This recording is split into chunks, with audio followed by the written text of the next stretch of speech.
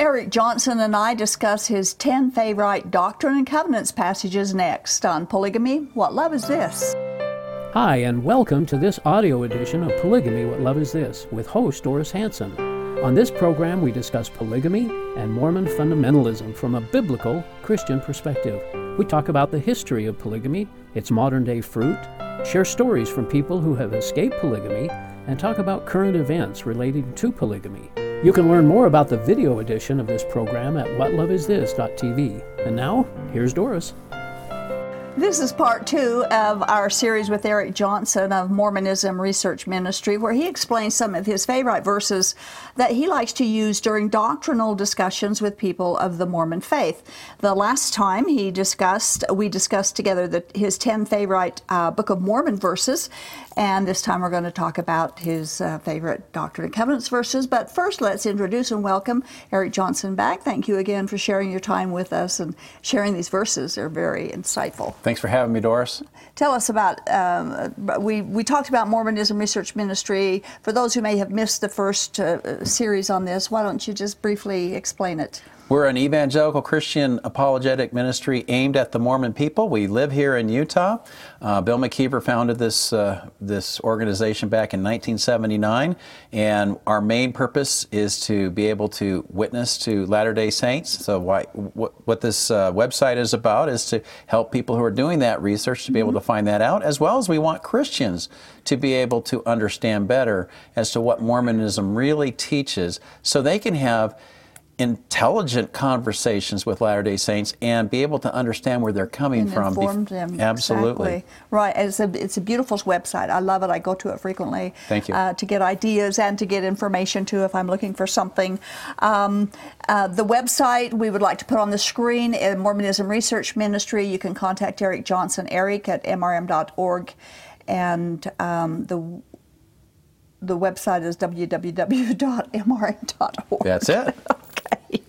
Okay, so we're going to talk about his 10 favorite Doctrine and Covenants verses that he likes to use when having these conversations with, and this includes polygamists too, because we deal directly with biblical doctrine versus polygamy doctrine, and where they're coming from, which is Mormonism, the foundation of Mormonism. Right. So this applies to them as well. And I think we need to, if somebody does not understand what Doctrine and Covenants are, it's basically a series of revelations received by Joseph Smith to be able to give to the people. And so most of these are written by Joseph Smith as scripture. This is one of the 4 standard works.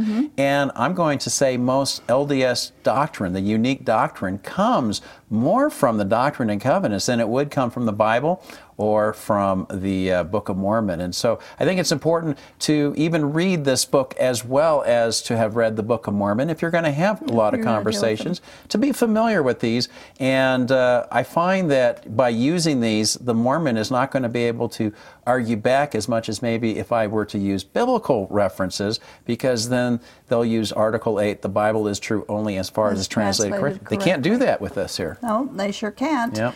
Okay, we have 10 of the favorite verses, so we're going to move right along, and I'll read the verse in the order that they show up in the Doctrine and Covenants, and then Eric will explain how he likes to use the verse with who he's talking to. So the first one is Doctrine and Covenants 1, verse 30 through 32, that says, "And also those to whom these commandments were given might have power to lay the foundation of this church, and to bring it forth out of obscurity and out of darkness, and only true and living church upon the face of the whole earth, which I, the Lord, am well pleased, speaking unto the church collectively and not individually. For I, the Lord, cannot look upon sin with the least degree of allowance. Nevertheless, he that repents and does the commandments of the Lord shall be forgiven." Well, there's several aspects to this passage that I like to use, whether it's with a polygamist or whether it's with a Latter-day Saint, the only true and living church. Again, when Mormons talk to me, they like to be nice, and they'll say, well, we think you're a Christian too, and they don't want to tell me I'm necessarily wrong, but there's more complete truth in Mormonism. And yet this says that this church is the only true and living church, whether you're talking from a polygamous standpoint or from the LDS standpoint. So I think that's important to point out, that according to God, the restored gospel, where the great apostasy took away all authority, the priesthood authority was taken away from the earth, it had to be restored by Joseph Smith. So this is the church that's the church that God is pleased with. Then he goes on and says, I, the Lord, cannot look upon sin with the least degree of allowance. And as a Christian, I would agree with that, because one sin would make you ineligible to be able to ever come into God's presence. That's right. So what's the solution? This is where I would disagree with this passage. It says, he that repents and does the commandments of the Lord shall be forgiven. And one of the things, Doris, you know this very well, in the LDS faith and also in the polygamist groups, is the commandments of God are what gets you exaltation or godhood. If you hope to become a god, if you hope to have your wife with you and to add other wives and to be able to have eternal increase, then you're going to have to obey the commandments. Spencer Kimball said in The Miracle of Forgiveness, it's now, not later. And so I always like to ask the Latter-day Saint, so are you forgiven right now? And the Latter-day Saint usually says, that sounds audacious to say that I'm forgiven right now. Well, this says the only way you can get forgiven is by keeping the commandments. So there's an admission they're not doing what they need to do in order to receive the forgiveness God has. And keeping the commandments is the part that makes it impossible, absolutely impossible. And it doesn't focus, it actually focuses away from Jesus Christ and the bloodshed that cleanses us from sin. Keeping the commandments does not cleanse us from sin. Only the bloodshed gives us forgiveness, not keeping the commandments. Amen. All right. Doctrine and Covenants, chapter 7, verses 1 through 3. And the Lord said unto me, John, my beloved, what desirest thou? For if you shall ask what you will, it shall be granted unto you. And I said unto him, Lord, give unto me power over death, that I may live and bring souls unto thee. And the Lord said unto me, Verily, verily, I say unto thee, because thou desirest this, thou shalt tarry until I come in my glory, and shalt prophesy before nations, kindreds, tongues, and people. Well, what we have here is something that contradicts John chapter 21, verse 23. Yes, it does. Because there was the rumor that John the Beloved would live until the Lord comes, and John made it very clear that was not what was being said. Exactly. And yet this gets in here. Now, whether Joseph Smith misread that passage or what, I'm not sure. But so this is saying that John is here, John the Beloved is somewhere here, along with, we also find out in LDS Scripture, there are 3 Nephites. Right. So it's interesting, if you're going to have a great apostasy and all authority is lost off the face of the earth, but you have 4 men who are somewhere roaming, we don't know where. Some Latter-day Saints, I think they're mythical, but they have claimed that they have met the 3 Nephites. Right. And if these men are around somewhere, then how can you say there was a great apostasy? Exactly, true. And of course in the polygamy groups, we were taught this same thing, and there were people in the group who had seen not only Jesus, but also these 3 Nephites. So, you know, we're all destined to die once, and then the judgment, that includes John the Apostle. He would be dying. So it's actually a very twisted part of the biblical text, which is sad. All right, number 3, Doctrine and Covenants 25, 15, and 16 says, Keep my commandments continually, and a crown of righteousness thou shalt receive. And except thou do this, where I am, you cannot come. And verily, verily, I say unto you that this is my voice unto all. Amen. Well, this passage, section 25, is talking to Emma Smith, the wife of Joseph Smith. And she is told here, keep my commandments continually. Interestingly, she's told this. Now, Joseph Smith does things in the Doctrine and Covenants that plays games with Emma. In section 132, Absolutely. we know, I mean, you know, that she's going to be destined for hellfire if she doesn't give in to what Joseph is wanting. So here she's told this, and if she keeps the commandments continually, then she's going to receive this crown of righteousness. Now, a lot of Latter-day Saints will say, well, that's talking to Emma. But the next verse, 16, says that this is my voice unto all. It's not just to Emma Smith. And Mormonism does teach, unless you keep the commandments continually, where I am, you cannot come. This should put a lot of fear into the Latter-day Saint heart, and the polygamous heart for that matter, because if you're not keeping the commandments continually, this works-based righteousness is not possible to be kept. And this is the difference between historical, biblical Christianity and Mormonism. Christianity is saying something completely different, because Mormonism is like all the other religions out there. What can I do for God? I have to do this, get baptized and confirmed and go to the temple, and so on and so forth. But Christianity asks a different question. What did God do for me? You. That is the whole difference between the two. And all of this that we're discussing, again, takes away from what Christ did for us, and it makes us our own saviors, because we have to do it for ourselves. Okay, Doctrine and Covenants 42, 71, and 73, and the elders or high priests who are appointed to assist the bishop as counselors in all things are to have their families supported out of the property which is consecrated to the bishop for the good of the poor and for other purposes as before mentioned, or they are to receive a just remuneration for all their services, either a stewardship or otherwise, as may be thought best or decided by the counselors and bishop. And the bishop also shall receive his support or a just remuneration for all his services in the church. And you can also read more in Doctrine and Covenants 52. So here we go, talking about paid clergy again. Yes. And they're for it here. Well, God is. I mean, he says that the bishop should be paid, and why shouldn't he be? Exactly. Paul talks about this, that the workman is worthy of his hire. I've got a couple of verses there, if you want to read them there in 1 Timothy and 1 Corinthians. 1 Timothy 5, 17 and 18 says, the elders who direct the affairs of the church well are worthy of double honor, especially those whose work is preaching and teaching.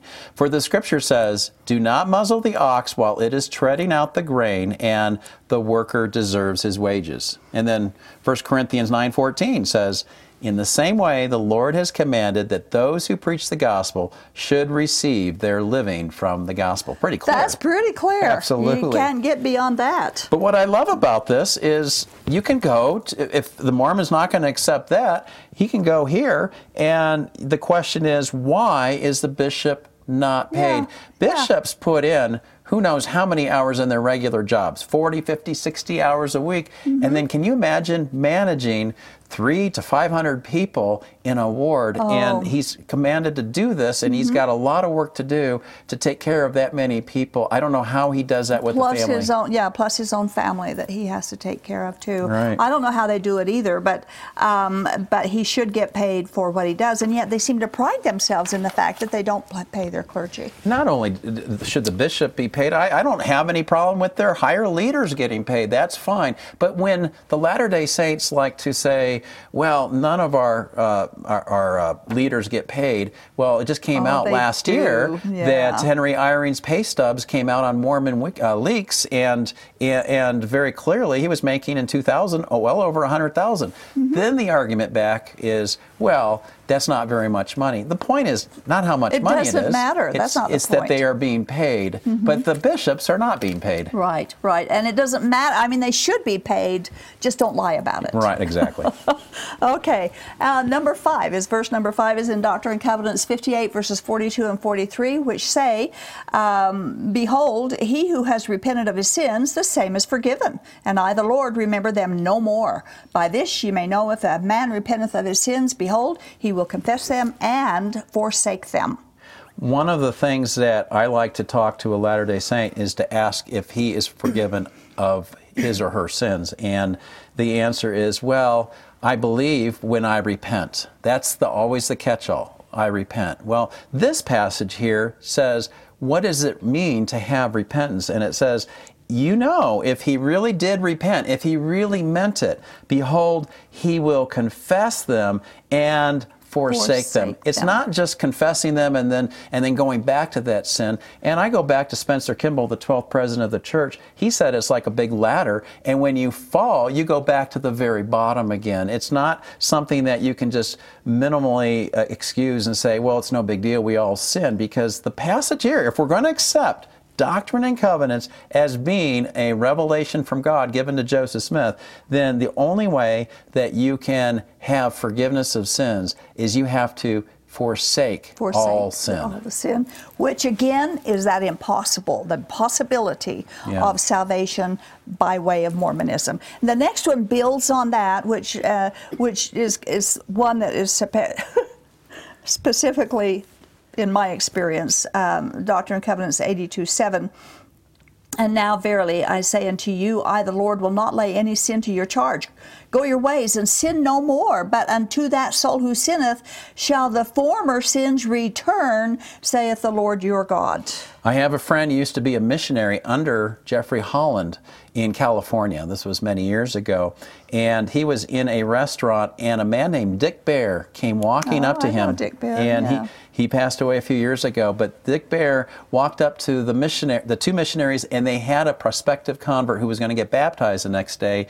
And Dick Bear cited this verse. This verse haunted my friend for several years. He ended up leaving Mormonism and went to atheism. Today, thank God, he's a Christian. Praise God. But he said this verse was so depressing for him. He'd go to bed at night thinking, I can never do it, because if I return, and we just read, as you said, from D&C 58, that you have to forsake them. But if I return to them, not only am I accountable for that sin I just did, but my former sins come back upon me. This is not a gospel of hope. That's this right. is a There's gospel no hope in of that. It's condemnation all the way through. Absolutely. And you know, I remember that happened to me when I got baptized, and the first lie I told after I was baptized, it was just a horrible, horrible feeling that I had. That it's just a cloud, a burden, and how do you get rid of them from that point? And what as a Christian, I can read even what it said in the last passage we read.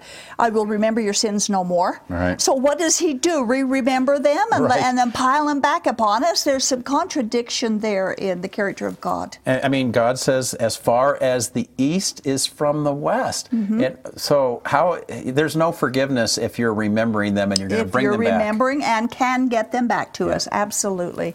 Thank you for using those verses. That's wonderful. Okay, Doctrine and Covenants 84:21 through 22 says, And without the ordinances thereof and the authority of the priesthood, the power of godliness is not manifest unto men in the flesh, for without this no man can see the face of God, even the Father, and live. Well, in Mormonism, they have the priesthood. There's the Aaronic priesthood given to 12-year-olds, and then the Melchizedek is the higher priesthood given to 18 or older. And those were given to Joseph Smith supposedly in 1829 by Peter, James, and John the Baptist. And so you'll have to believe the story that Joseph Smith tells to believe that this authority was given back. But in 1820, Joseph Smith claimed that he saw God, and he saw him in the pillar of light, God the Father and Jesus, and yet he did not have the priesthood. So then the question is, well, does this passage mean for all time, or did it just start in 1829 or 1820 or whenever? When exactly is this supposed to be? Because Joseph Smith says that he had this encounter with God, and yet he did not have the priesthood at that time. Well, and also the godliness part. Was he completely godly when he had that vision as well? When you learn more about Joseph Smith, you find out he was quite a scoundrel in many different kinds of ways. Oh, yes. Ethically, he is not somebody I would want to leave with my children or my wife. I mean, I wouldn't even want to live next door to him. No, not at all, because he was good at stealing wives and children as well. Married women too, Absolutely. no doubt, so for sure. But and that's a question that people have asked: is how did Joseph Smith merit? Because he's in a big merit religion. You merit all these blessings. How did he merit it in those early days? He didn't. And again, I mean, we've got a lot of different issues going, including pride. I think there was a lot of pride in Joseph Smith's life, and it's unfortunate that Latter-day Saints hold him up in such high esteem. You can't. He seems to be held in more higher esteem than even Jesus himself in many ways. And many people I've spoken to, they do that. D in Doctrine and Covenants 88:22 is our next verse. For he who is not able to abide the law of a celestial kingdom cannot abide a celestial glory. Now, a law of the celestial kingdom includes polygamy. It does. It really does, but you have to abide the law of the celestial kingdom, Exactly. which is celestial law is doing all the commandments. How often? Mormon will say all the time. All the time, continually. How many of them do you have to do? Well, all of them. They understand the requirements. They've been told this since primary, all the way from little children all the way through. And there are 3 types of laws. There's the telestial law, terrestrial law, and celestial law. With this verse, sometimes I'll ask a Latter-day Saint, well, which law are you abiding by? You know what they normally will say? I'm abiding by the terrestrial law. I say, well, then you'll get a terrestrial glory. Well, they say that's going to be a great thing. That's better. Where will I end up if I die in my right now? And they say, well, you seem like a good person. You'll go there as well. There doesn't seem to be a whole lot to lose by rejecting Mormonism and just living a Christian life to be a quote-unquote good person. So this is important because the Latter-day Saint has to realize you have to live this celestial law in order to obtain the celestial kingdom. And you notice a lot of the verses in this is having to do with salvation, because one of the things I'm doing when I'm doing evangelism is I'm really focusing in more than anything else on the worthiness of that person, and they know they're not worthy, and then to help them to understand there's a need for a Savior that can forgive sins, and it's not based on your own efforts. And all of this can just be wiped away and just live in the grace of God for the rest of your days. Okay, we have 2 more to go.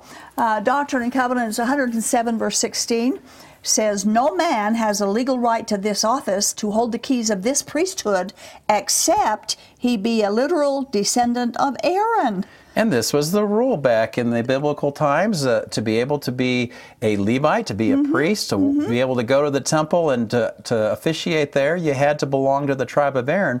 So I like to ask a Latter-day Saint, well, which tribe do you come from? And most of the time I get the tribe of Ephraim. That is the tribe that they would come from Joseph. Well, that's a great tribe, but very few I have ever met who would say they come from the Aaronic tribe, and yet you hold what's called the Aaronic priesthood. How can you hold something like this and to be able to call yourself a priest, which, again, 12-year-old boys are able to hold this priesthood?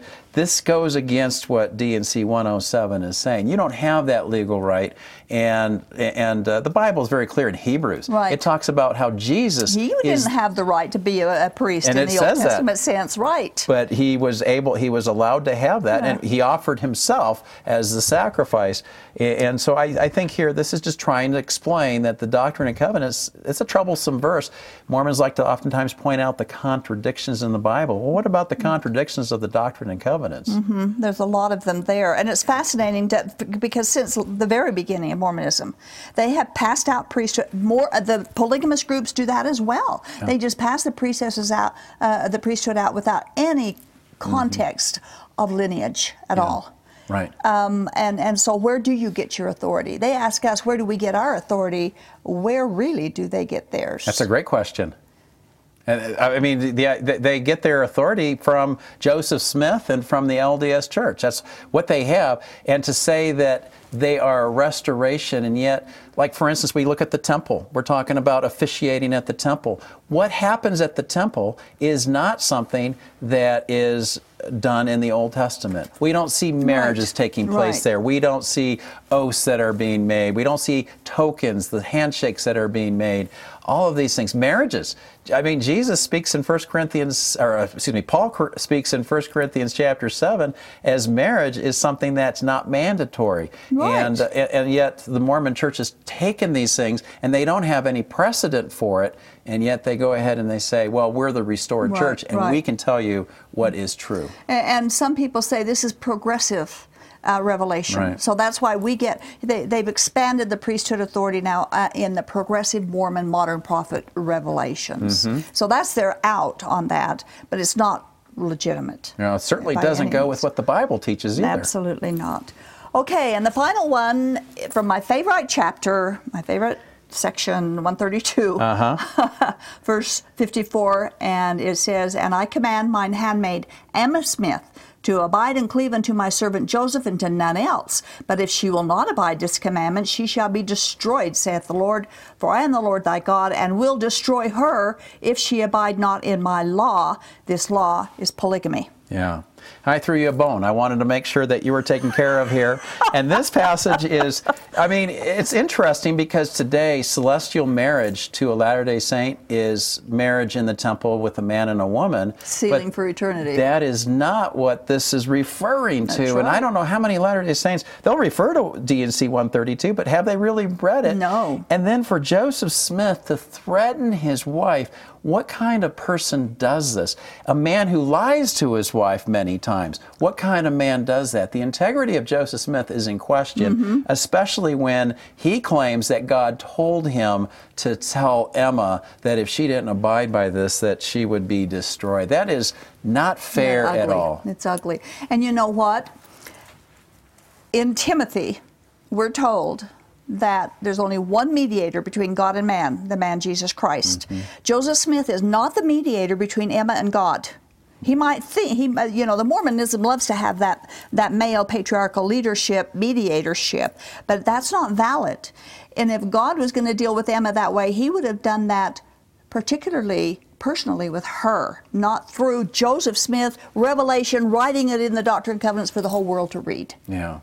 And one of the things about Emma is that she never did accept polygamy in full force. She didn't really understand, I don't believe, all of the different polygamous relationships. Think she did. And then to her dying day, she denied that it ever took place. And yet, the history books, including the books written by Latter-day Saint scholars, say very clearly Joseph Smith married 33, 34 wives. The Gospel Topics essay says 30 to 40 wives. So it's been admitted by the church itself that he was polygamous. And as you mentioned, children, teenagers as young as 14, and he also married other men's wives. What kind of man does that? What kind of a man does that? And then you mentioned in your article, which I think is a good thing to mention, that he died young and she died old. Yeah. So it was kind of a reversal on his own. What kind of prophecy is that then, Doris? Because he says he's going to destroy her if she doesn't accept it. He accepts it, and yet he's killed within a year, and she lives many years later. Yeah, she lives to be an old woman. That I think it's interesting that we're going through these. I love it. There's a lot more we could talk about and can't, but we'll be doing the 10 favorite Bible verses next on our next part number 3. So thank you again for sharing your time with us as we go over these. And study is so important. Comparing biblical with Doctrine and Covenants with the Book of Mormon is so important for those who really want the truth. I grew up in a polygamy group, as most people know. I never heard the word grace as it applies to God's gift of salvation. And when I learned about biblical grace many decades later, I was both delighted and shocked that God saves sinners by grace and not by works. And as I studied the Bible and compared it with both Mormon and polygamy teachings, it was easy to see that as they use grace today, it is not the biblical definition of or the application of God's grace. They have redefined it. So it does not reflect God's truth of salvation by grace alone, through Jesus alone, and forgiveness comes by His blood alone. And so we urge our viewers to seek God's grace so that your burden of obeying all of Mormonism's requirements can be lifted by Jesus Christ and replaced by His promise of eternal peace and joy. Thanks for watching. This has been the audio podcast edition of Polygamy, What Love Is This? This program is a production of A Shield and Refuge Ministry and Main Street Church of Brigham City. You can view current and past video episodes as well as download audio episodes of this program at whatloveisthis.tv. If you or someone you know is in need of assistance in leaving a polygamous situation, please contact us. We are here to help. All of our contact information can be found at shieldandrefuge.org or call us at 877-425-9993. If you have any questions or comments about this or any of our other programs, we'd love to hear from you. Write us at email@whatloveisthis.tv. Thanks for listening, and we hope you'll join us again.